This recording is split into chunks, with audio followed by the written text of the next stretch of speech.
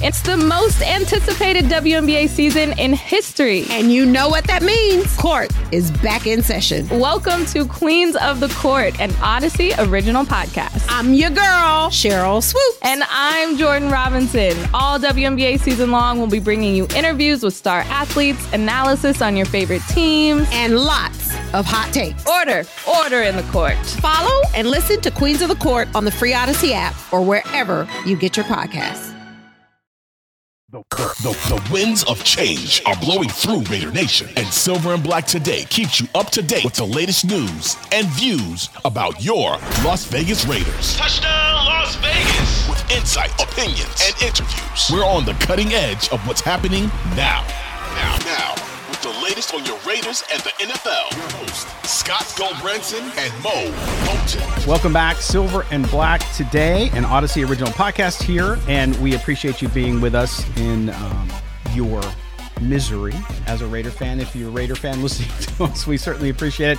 We're talking about all the issues. We're tackling them head on. We're not sugarcoating anything. And before you say we're being too negative, if that's your bent, I don't think so. I think we're being truthful here, and so that's what we want to do. We're not going to lie to you guys. We're not going to tell you, hey, glass half full. No, we're not going to do that. We're going to talk it straight up. And when I say we, it's myself, Scott Gulbranson, your host, along with my co-host, Mr. Mo Moton. Okay, Mo, we talked about the players coming out of the last break. We'll get to the quarterbacks in the final segment. I misspoke before we went to the break. But we look at the locker room now. So everybody talks about, he's lost the locker room. He's lost. That's always something fans will say. It's also something that the media will intimate at times in a subtext as they start to feel it. Because for beat writers who are in the locker room every single day and after every game, they get a better sense than we do. So let's just put that out there. But you look at what Davante Adams said last week and the week previous. You look at on Sunday after the Bears game, Davante Adams, to me, I'm just reading body language and what he said. He was just like, okay, I'm getting this done. I don't want to say anything. I just want to get out of here as quickly as possible. He just looked, he had okay, whatever. It was a very un-Davante Adams-like thing because you can usually see, in my view, Davante Adams cares more than anybody else. I mean, him, Max Crosby, those are those type of guys, right? They care about every loss and every win. And to me, it was just like he looked like just resigned to the fact that this team is not going to get better. Now, I'm not trying to put words in his mouth. I'm just going based on what I saw. Then you have Max Crosby, who, of course, handled it like Max Crosby does and just said, look, we played crap football. In all phases of the game, we lost. He didn't really have answers. He was very short with his answers because he wasn't happy. At what point do you start to think, I think we've reached that inflection point. I think we've reached the point where if I'm somebody in that locker room, I'm starting to think, man, we work our butts off, and then we get out there, and whatever the reason, whether it's not a good game plan, whether it's the guy next to me is not playing hard, whatever the reason, it's just not the recipe that they're using, Mo, day in, day out to bake this cake that should be a winning football team is not happening. I want to touch on the Davante Adams post-game comments. I'm not going to put words in his mouth, but if I was a body language expert, and we should ask one, he just looked defeated. And I know the Raiders, he should, because the Raiders lost by 18 points to the Chicago Bears, but he just, you know how you're just kind of fed up? And I don't want to say he doesn't care, but you're just kind of like, man, no matter what happens, we're just not a good football team. And I don't, and I would think that Davante Adams in his head is like, I don't know what the answers are either. We practice hard.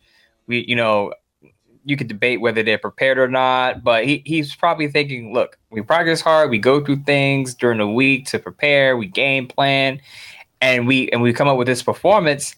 I don't know why.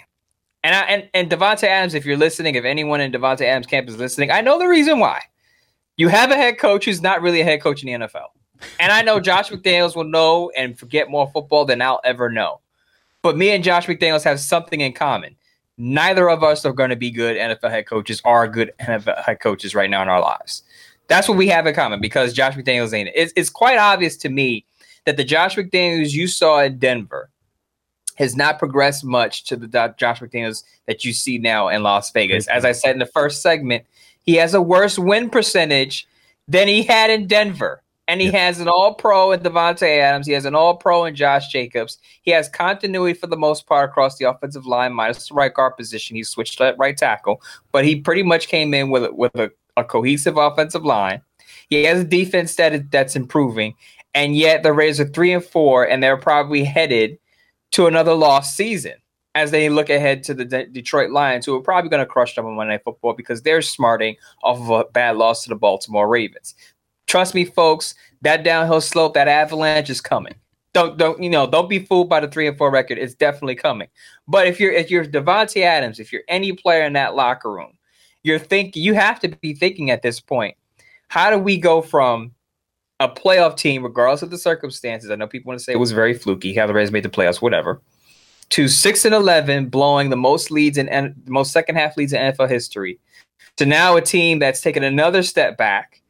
And we're 3-4, and we can't score more than 21 points. I'm pretty sure people in the locker room are thinking, look, we have to execute, but part of this is on the coaching staff. And really quick point, you just said it.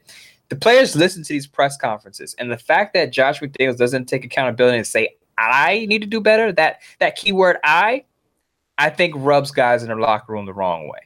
Yeah, because again, we're talking about Devontae Adams. Outside of that first scripted drive, there was no plan in place to involve him in the game. Just like, if you remember last week, we were talking about the game on our Thursday show, Mo. I said I really anticipated that this would be the Raiders' first big game where they really focused on going to the tight ends, right? Because I knew Brian Hoyer wasn't going to be a guy that's going to light it up downfield all day, right? So you have Michael Mayer. They used a bunch of 2 tight end sets on Sunday, but they didn't throw the ball to anybody. Now, that could be quarterback play, whatever.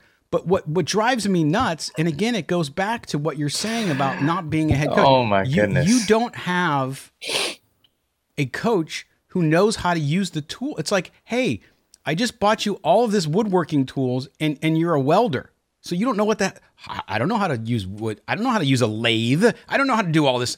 That's what Josh McDaniels is. He does not know how to use those tools for some reason when he's the head guy.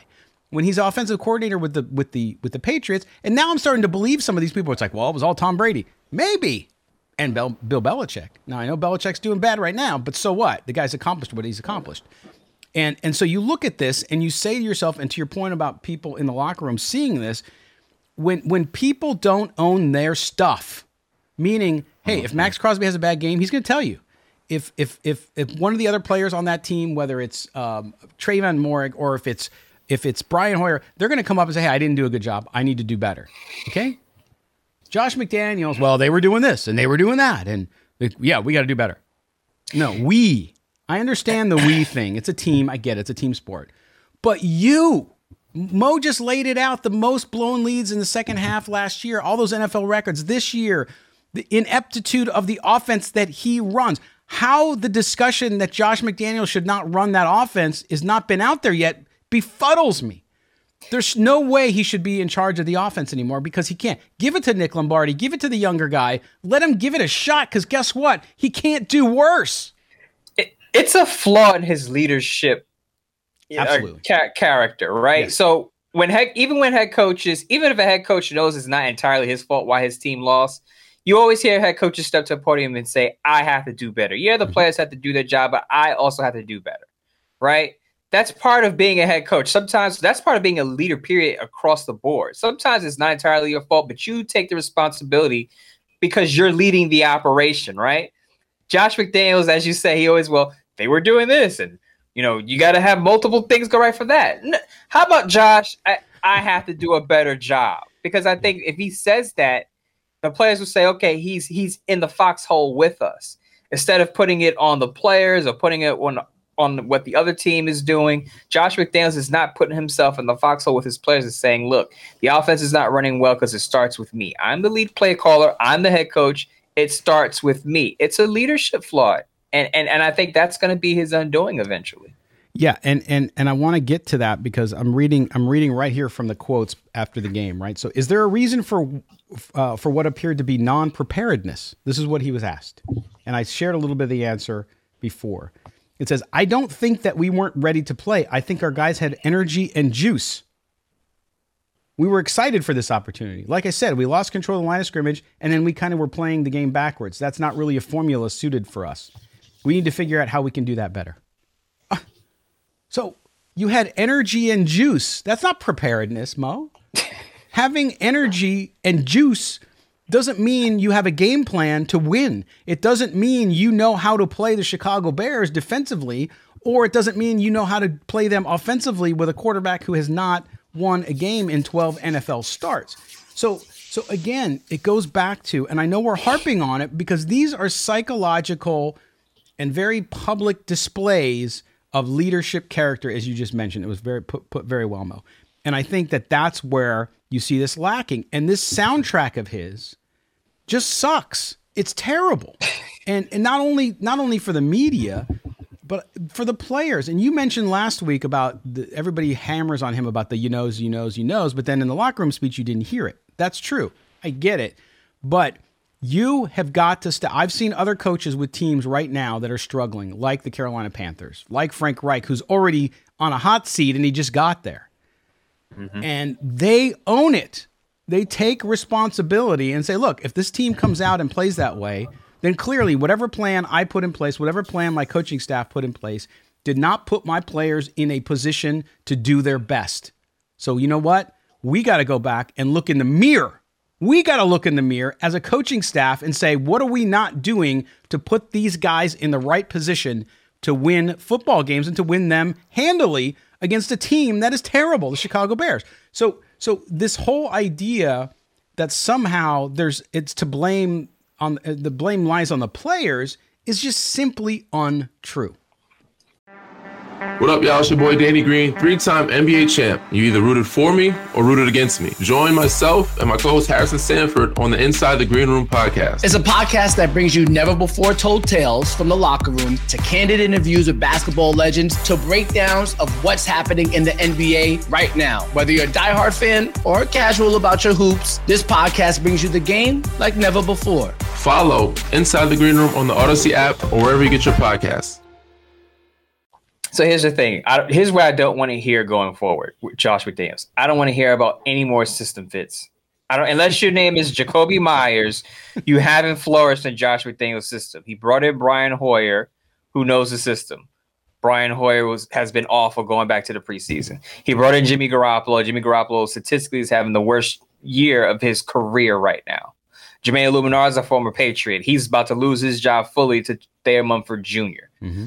So I don't want to hear about any more system fits. I don't want to hear he knows the system because apparently that doesn't help you much under Josh McDaniels. And if you look at Josh McDaniels' QB record, and I said Josh McDaniels' answers haven't been good, but they've been awful. And his answers so far have been bad quarterback decisions and field goals. That's what he's done consistently with the Raiders going up to this year, up to Sunday. Look at his quarterback track record. What has he done? He signed an injury-prone quarterback, then brought in a Brian Hoyer who hasn't won a start in who knows how long. And as I said, has thrown one touchdown pass in 4 years. Mm-hmm. Then he trades up for Aiden O'Connell, who has some physical limitations in a league where the quarterback position is becoming more of a playmaking position. Someone said it on Twitter yesterday, and I totally agree with it. Josh McDaniels' mindset of football is stuck in the 1990s, early 2000s. He's thinking, yeah, we got to start this veteran because he gives us the best chance to win over a young quarterback who has the upside and the arm to push the ball downfield.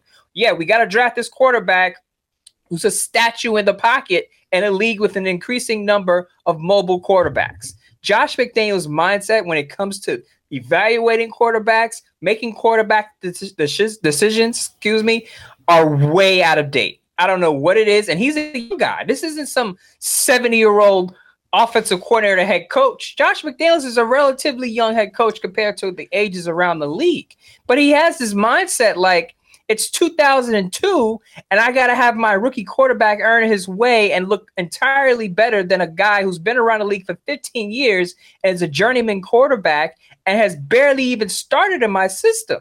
I mean, Brian Hoyer, I believe, doesn't even have 5 starts overall under Josh McDaniels as an offensive coordinator.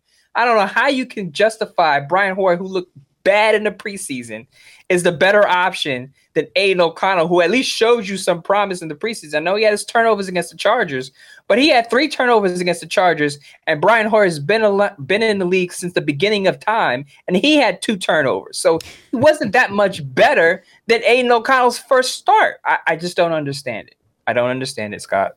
Yeah, and again, he was talking about the quarterback position after the game, and part of what he said, which you touched on a little bit, was let's make sure. He said again, I don't put this all on one person now. Talking about Hoyer's position, right? And he said, let's make that clear. There's a lot of people that can do a better job of what we did today. That's what we're going to need to do. Again, there's a lot of people. No, dude, you are in charge. The buck stops with you. So the decision, and your point about him being stuck in the night, it's interesting because what, other than Tom Brady, you know, and you can say Matt Castle and all that, but nobody went on to be successful out of that system quarterback-wise outside of Tom Brady, right? Jimmy Garoppolo's had the most success, but we all know his situation with injuries, and clearly it's diminished his ability as we've seen this year so far.